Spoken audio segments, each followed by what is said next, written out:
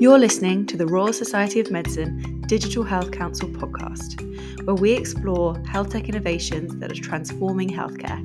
With me, your host, Dr. Annabelle Painter.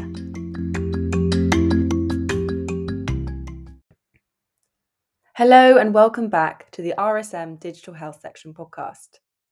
This episode features a conversation with Sara Nelson, Programme Director at DigitalHealth.London, and focuses on how to pitch health tech products to the NHS. If you're a health tech innovator hoping to break into the NHS, then this episode is for you. Sara shares pitching tips based on her experience working within a health tech accelerator and as Deputy CNIO at NHSX. Our discussion topics include how to navigate the NHS procurement landscape, identifying budget holders and why the CEO may not be the best person to pitch to, why being too flexible can put buyers off, the power of effective follow-up, and the risk of offering free pilots. I hope you find it useful.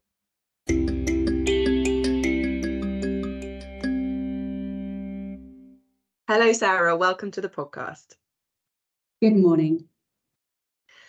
So to start us off, could you give us a little bit of a background about you? So your current role and what's got you to where you are now?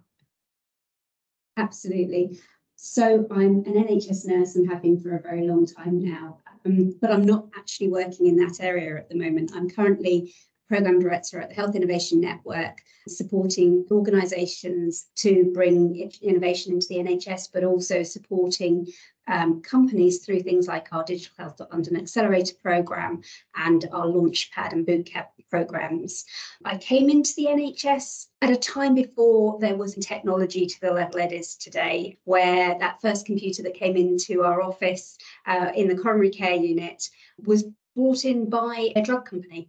And I know that throughout my career, there have been times when technology, when it's been brought in well, when it's involved staff, has been fantastic. And it's really made changes to both staff and patients' lives. But there's also been times when technology perhaps hasn't helped in some of the things that we're doing. And sometimes things that look great actually are really difficult to bring into the system. So I've had that opportunity to see when it's worked and when it hasn't worked. So I've been able to move my career through teaching hospital into working in the Health Innovation Network, and then had the opportunity to work at NHSX, or which then moved to NHS England as Deputy Chief Nursing Information Officer for England. Now back working within the Health Innovation Network, supporting innovators to bring great products into the NHS. So in this episode, we are going to be tackling the question of how to pitch a health tech product to the NHS. And I really wanted to focus an episode on this topic because it seems to be a common area of confusion and misconception, and ultimately a reason why a lot of health tech companies fail within the UK. And whilst there are many solutions out there that have identified a health-related need and genuinely solve it well, they don't achieve product market fit because their business model doesn't align with the financial incentives and procurement practices within the NHS.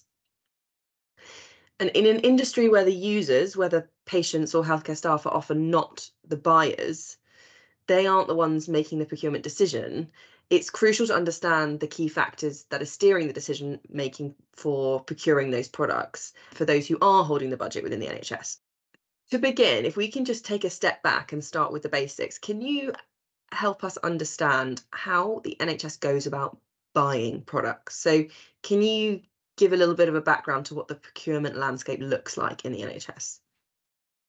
Absolutely. I think one of the first major misconceptions that people have is the fact that it is one NHS. It is not one NHS. It is many thousands. I've heard the number 22,000 different organisations, but certainly it's many thousands of organisations that make up the NHS, and all are funded slightly differently and all have different methods of payment.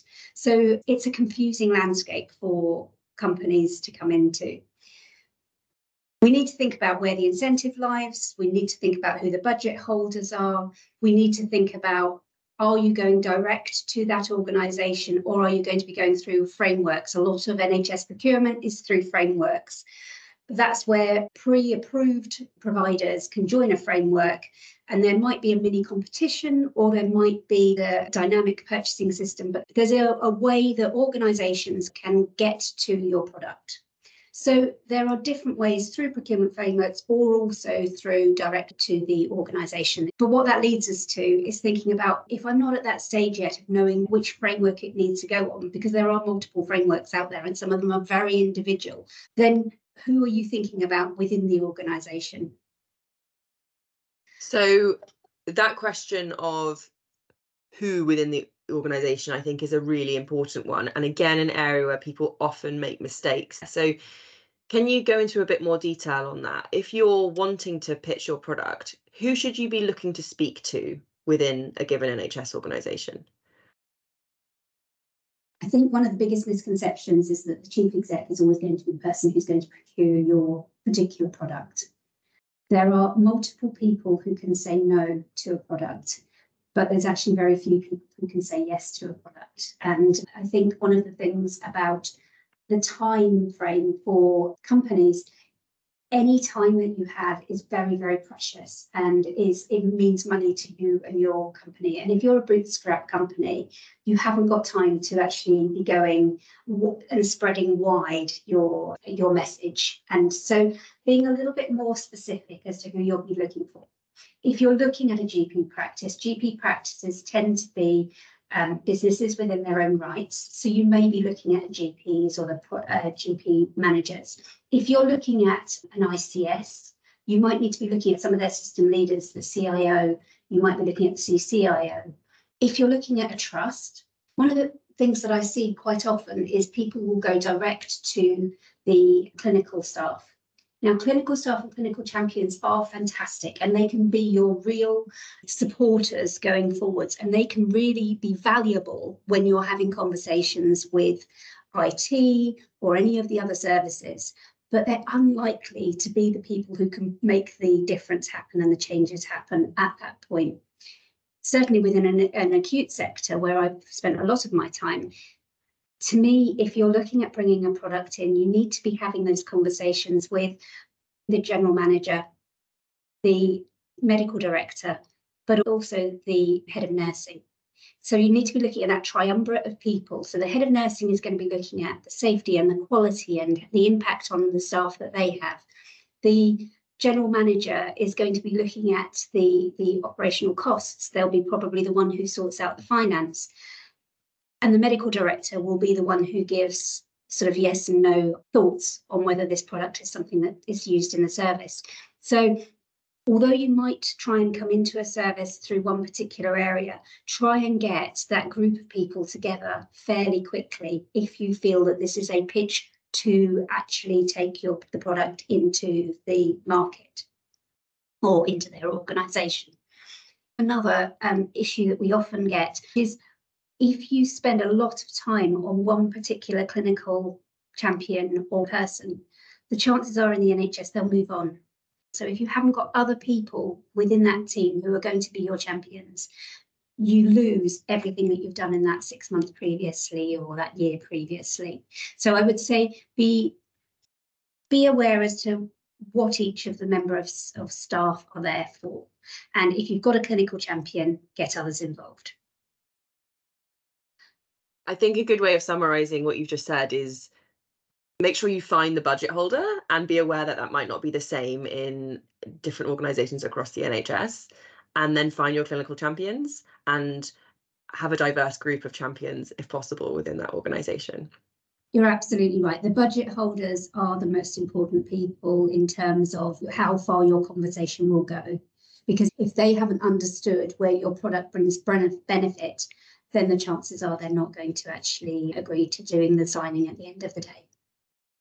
Okay, so let's imagine a company's got a meeting scheduled with the right people and they're preparing their pitch. From your experience working within Digital Health London, seeing lots of pitches, some that have gone well, others that have gone badly, can you tell us what are your top tips for pitching? If you don't mind, I'd like to talk a little bit about the reason for pitching first. So it may be that it's your very first contact with those people. the chances are they're not going to agree to signing on the dotted line at that point.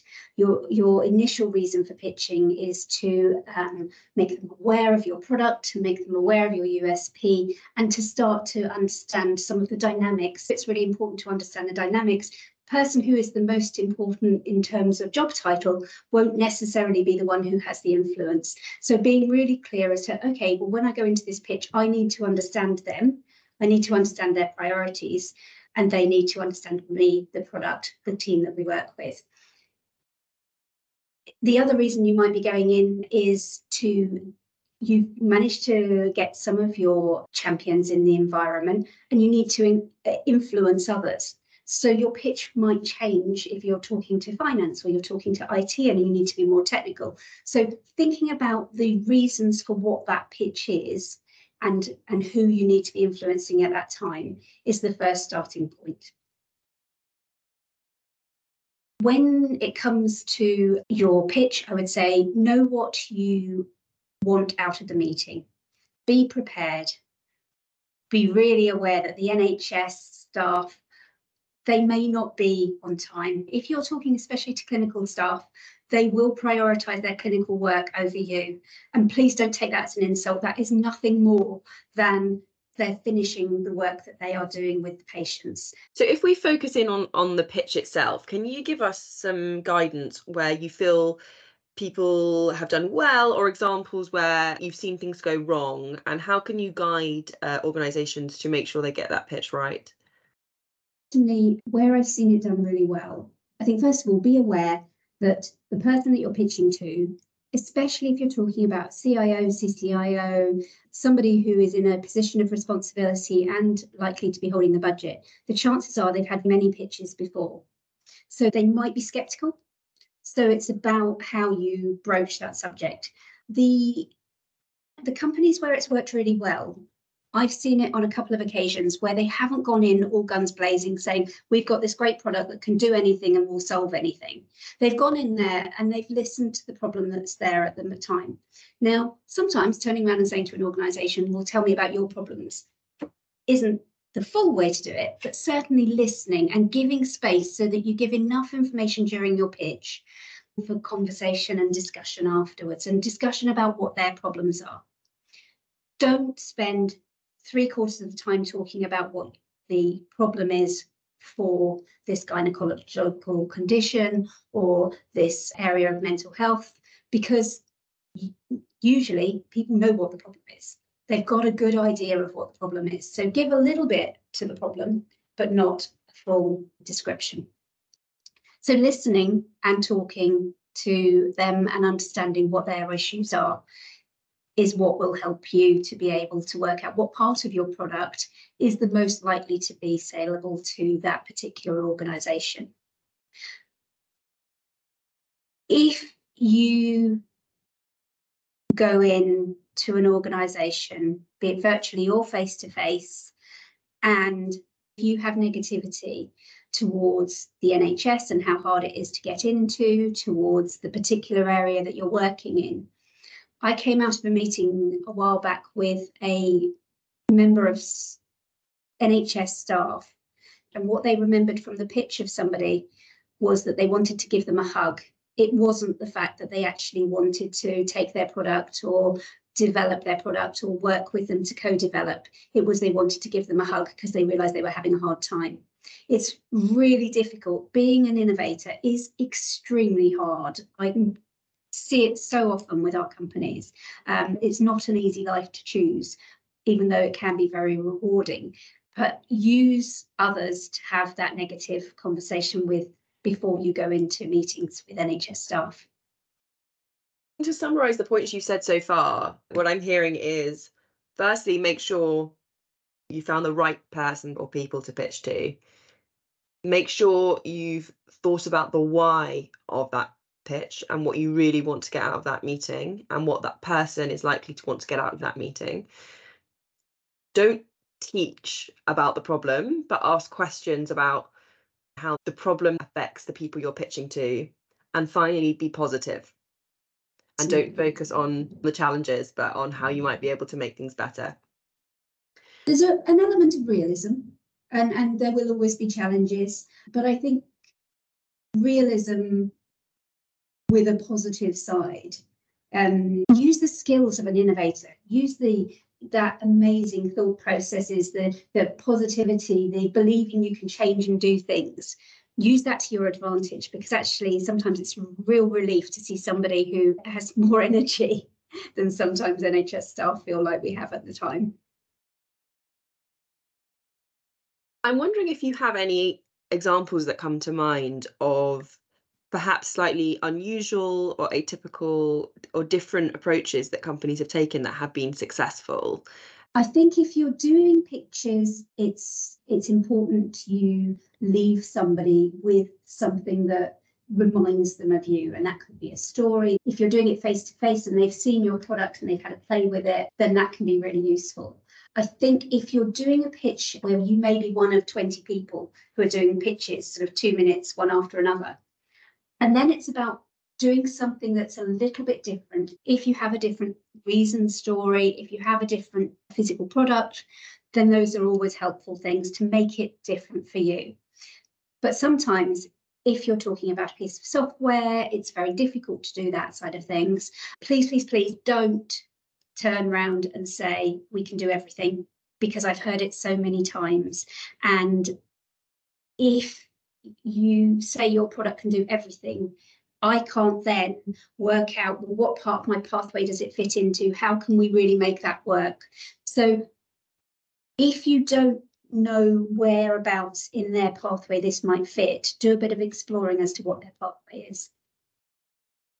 You're saying in an effort to be flexible, actually you put people off because it becomes less tangible what the benefit might be. And this brings me to another point, which is be really overt about what you need in terms of resourcing from that organisation. If you get to the point of having a conversation about, yes, we want to take this on board, yes, we're prepared to go into a contract with you, make sure, first of all, that you get what you need out of that contract. Free pilots, not my favourite thing. And so if you go in there knowing what you need from them, and that might be in terms of data, in terms of success of your particular product, you also will need to say to them, I'm going to need 7 hours of a project manager to be able to embed this. I'm going to need to have 2 hours of training time per person. If you can be overt and upfront about that, then again, staff don't need to think, well, actually, what's it going to take? Have I got enough staff to be able to do this? Can we go into that point about pilots a little bit? Because I know there's this quip that goes around that the NHS has got more pilots than British Airways. I wonder if you can tell us a bit more about why you don't like the free pilot model and what you feel like the right strategy should be for companies to try and find alternative routes to a free pilot. This is a very personal opinion here. I do not like free pilots because I feel that there's no ownership. I feel that I have paid for something, then I have to justify to my management what the outcomes were, what the benefits were. I have to justify the time that is spent, and I want something to succeed. If it's a free pilot, it's a bonus. It's an extra set of sweets. It's something that's nice to have around, but I don't have that same want for it to succeed and need for it to succeed. And so therefore, I've seen many pilots where companies have brought a pilot in, have left it with the organisation and have come back 3 months later or 6 months later, and they go, yeah, thanks, it was nice, but let's move on, we haven't got the money for it.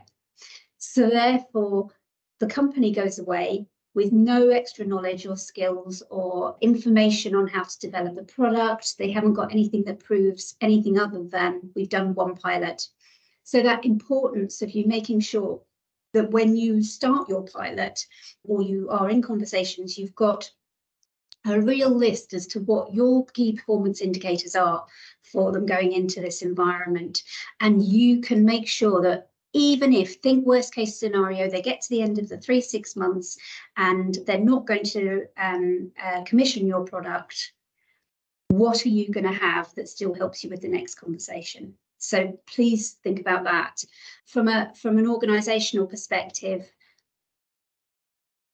it feels easy to bring in a free pilot, but actually, if you think that this is good enough to really benefit your staff and your patients, then you want to have a serious upfront conversation about this. I'm not saying all free pilots are not good, because I'm sure that some people have made it work very well, but I certainly don't feel that there's been many that I've seen that have really benefited either the organisation and therefore staff and patients, or the companies themselves. You may want to go for a lower rate with your organisations, because they still have to justify what they're using that money for. I guess it comes back to you don't value what you don't pay for, right? I'm wondering if you have any other thoughts about the do's and don'ts of pitching. The very common one that we speak about is not using buzzwords and jargon. I know in the NHS, we are probably one of the worst places for using three-letter acronyms and jargon, but it's very common that maybe urology and cardiology will have the same three-letter acronym for two different things. So please don't use three-letter acronyms. The only one you can get away with is NHS. Anything else, do not even contemplate using. It's really important that you follow up your conversations with the member of staff that you've spoken to, because of the fact that they will deprioritise your conversation once they've left that room. So I like one-pagers, nothing more than that, that just says, thank you, first of all, this is the company and the product, this is the evidence that we have so far. And if you haven't got full evidence because you are early stage, then feedback on your product is just as important for us to know. A lot of decisions are made about doing business with people who've done business in other parts of the NHS. Think about what is going on in that environment at the moment. We've had a lot of people who are interested in bringing things into London recently, but there are certain hospitals where you've had a big electronic health record brought in, you've had a lot of other system changes that are happening. ICBs, there's been a lot of changes, as we know, with NHS England and ICBs. They haven't necessarily been the best place to have conversations. So is this the right time to be having a conversation with this particular organisation? If they're bringing in an electronic health record, we know it will probably take the whole organisation out for 6 months to a year before the EHR is brought in, and it will probably take another year or so afterwards. So think carefully about those relationships. By all means, keep in contact by keeping people warm, but don't keep nagging them. Step back. You can then be concentrating on getting those hot leads in areas where they might be able to do something, rather than where they're not ready yet. To finish off, I'm wondering if you might be able to signpost people towards useful resources or organisations where innovators can get more guidance and tips when it comes to pitching to the NHS. Absolutely. I would say that the Health Innovation Networks, I'll start with those. There are 15 of them across the country. So in your area, there will be a Health Innovation Network. All are slightly different. Ours does have a digital slant. Some of the others do as well in different areas. But we do all work together. So you can get an innovation clinic meeting with a member of staff in any of those areas. And that will be the opportunity to understand what's going on in that area, but also by filling out the form that you have to fill out, it means that you go on a database of all the academic health science networks. So we can look at that list and work as honest brokers to the NHS. You've also got big networks now of chief nursing information officers, chief clinical information officers, AHPs. There's a lot of clinical leadership happening now, and some of them are very open on social media and very happy to understand what's happening in these environments. Conferences is another environment. You have to be really targeted as to who you're going to find, but there will be people within those environments who you're able to have a conversation with that might just lead somewhere. We certainly within London, we run networking sessions for our companies with ICSs, and there are sometimes environments where you can go along to meet ICSs or staff from other areas within the NHS. So I would say keep an eye on any of the websites of places like DigitalHealth.London or environments like that to see where those opportunities arise. Thank you so much, Sarah. It's been amazing to hear all of your hints and tips, and I'm sure our listeners will find them helpful. So thank you so much for coming on the podcast. Thank you very much, Annabelle.